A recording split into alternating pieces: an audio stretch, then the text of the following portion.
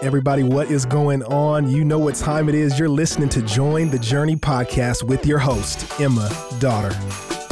Thanks for joining. Today we are continuing our Advent reading plan with Luke 2, 1 through 7. And all month long, we are having young adults on the podcast, kind of taking over, if you will. But if you are just now jumping in to join the journey this Advent season, please know it's for anybody. You don't have to be a young adult to listen. And we will be continuing reading the Bible together in January 2024, kicking off the year with the book of Proverbs, just one book a day, Monday through Friday. I'm sorry, one chapter a day. Wow, one book. That would be a lot. And here with me today, you heard him laugh at me. It's Will McElroy. What's up, guys? Did I say your last name right? Yeah, you did. You said it right. Thanks for having me on here. Hey, I'm glad you're here, Will. For those, you've been here before. That's You've interviewed some high school students. You've done some takeovers, but now you're just here as a Watermark young adult, a normal guy. Come on. And I think the people would love to hear what God's done in your life. Yeah, so let me just spend 2 minutes here telling you my story. So I grew up in Weatherford, Texas, which is about an hour west of Watermark here, and it's a smaller town, a little older town. I grew up with two great parents, and we went to this Methodist church where I tell people I was probably the one of two kids that were under the age of 50 there. It was me and my sister. I'm being nice. Extreme there, but that's what it felt like. Youth group was me and my sister on Sunday mornings pretty much. And I had loving, great parents. They were pretty strict. And just growing up in this older denomination at this older church was never fun to me. And so when I went to college and got away from my strict parents, I was like, I want to have what is fun, you know? Sure. And so that ended up looking like I went to UT Tyler. So I went to East Texas and went to go run track and cross country there and just set my hope in the world of just girlfriend, partying, wanted to be the fastest guy on the team, the most liked guy. And long story short, things just began to fall apart. I began failing some classes. I got injured. My girlfriend, I found out that she had another boyfriend. It wasn't that deep looking back. I was like, we were dating for 2 weeks, but at the time, 18-year-old Will it felt big. I was failing, injured, and heartbroken at the time, and was just devastated. And then one day, this is super random, but it's Lord's providence. I was again just injured, failing, heartbroken. I was walking across campus, and there was this guy it was a rainy day. There was no one really out, but there was just one guy out who he was holding a poster board sign that you would use for a school project in fifth grade, and it just said "Need prayer?" ? And I was planning to walk right by him. I hadn't gone to church, hadn't thought about God that whole freshman year, but he stopped me in my tracks and was like, "Hey, can I pray for you?" And I shared with him everything that had been going on. He prayed for me and told me to go read the story of the prodigal son when I got back to my dorm, and I did. And in that moment, I was like, man, I felt like the prodigal son of someone who grew up with good godly teaching, with great parents, and then I kind of wasted it those first few months of college, and then I read the story of the prodigal son and realized God was inviting me back, and he did, and then got plugged into the local church there, and here we are a few years later. Here we are, and you're married to your lovely wife, Allie. Right. That's right. We've been here at Watermark been married 3 years, been here at Watermark for 3 years too. Nice. So. And what most people probably don't know about you, Will, is that you have a side hobby. I do. And I would say, you don't have to say it, I would say a very successful hobby. You could say, semi-successful. A semi-successful hobby as a YouTuber. Yes, yeah. A bivocational YouTuber, if you will. If you think it's something, you can look my name up on YouTube. You'll find him. You'll find him, and if you think it's going to be the same maybe depth as this podcast, you're mistaken. They're silly. They're silly. I have made a lot of just funny but wholesome and inappropriate videos on YouTube. So yeah. I love it. I'm a faithful subscriber to Will's YouTube channel, but we got to get to Luke 2. Yes. So, Will, now that people know you a little bit better, I would love to hear, as you studied this passage, what observations did you make? What stood out? Yeah. So I have 3 observations. I'll try to keep them brief. Man, the first one, I'll start just by reading this first verse. It says, "In those days, a decree went out from Caesar Augustus that all the world should be registered."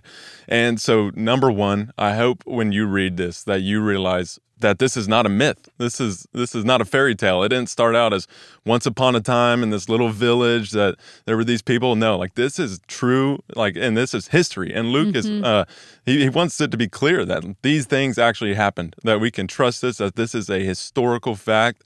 And then now that we've determined that, now that we can move forward. So that's number one, that this isn't once upon a time. This is true. These people are real, and this happened. And then number two is that I think that the birth of Jesus, as we read here, as I was reading this, and it's not random. And it's not random what happened. And here's a few reasons why I say that the birth of Jesus is not random. Number one is that I thought of, when you think of Bethlehem, you think of King David. If you've read your Old Testament, David was born in Bethlehem.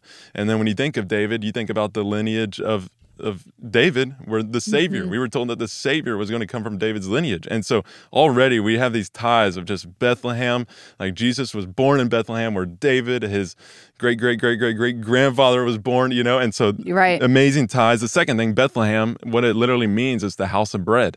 And Jesus, he calls himself the bread of life. So how fitting is it that the bread of life was born in the house of bread?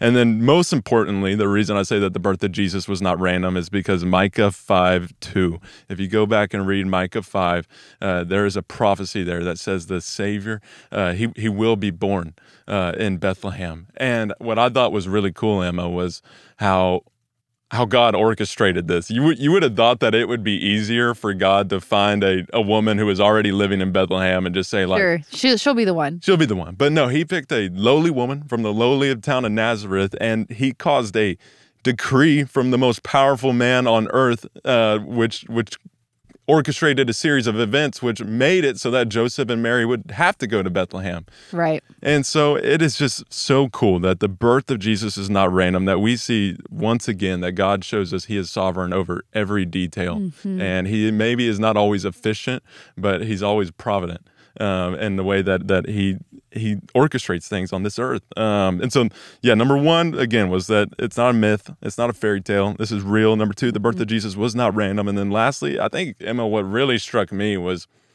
it was very simple. The birth of Jesus is, and contrasted to like the news stories we read today.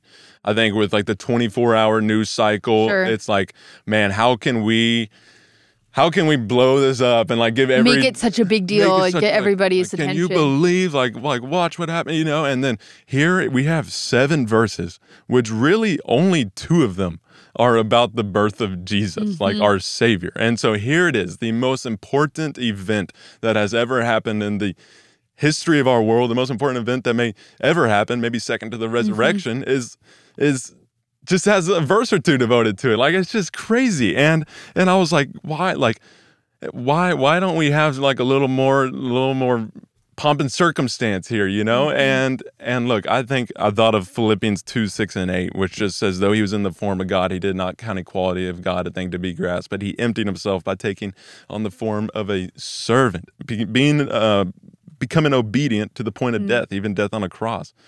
Or 2 Corinthians 2:8-9 that says, though he was rich, for your sake he became poor, so that you, by his poverty, might become rich.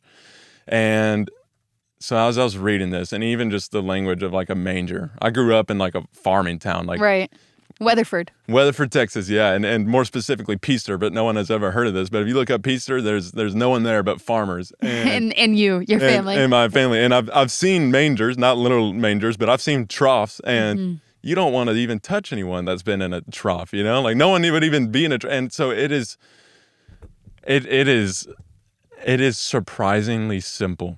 But I think that is the beauty of it. Here is our God who is becoming real. He's becoming man. And I would not have picked him as my Savior. You would not have picked him as your Savior. We would have wanted heaven to open up and for an escalator to come down and this man who is like a warrior to come down and come rule the earth. But no, instead we got a baby who was just wrapped in clothes and laid in a manger, which is probably one of the worst places for a baby to lie. But here it is, our Savior and our hope and our salvation.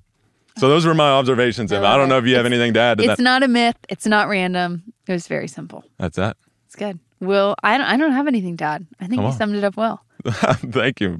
Thanks for having me. Yeah. Merry Christmas. Thanks for being here. Merry Christmas. And as always, I'm so glad we're all on this journey reading the Bible together. Hey, we want to thank you for listening, and we hope you enjoyed the episode. Did you know that you can help support Join the Journey by rating and reviewing this podcast? And if you're willing, we'd love it if you subscribe, because the more you download, the easier it will be for new friends to find the podcast.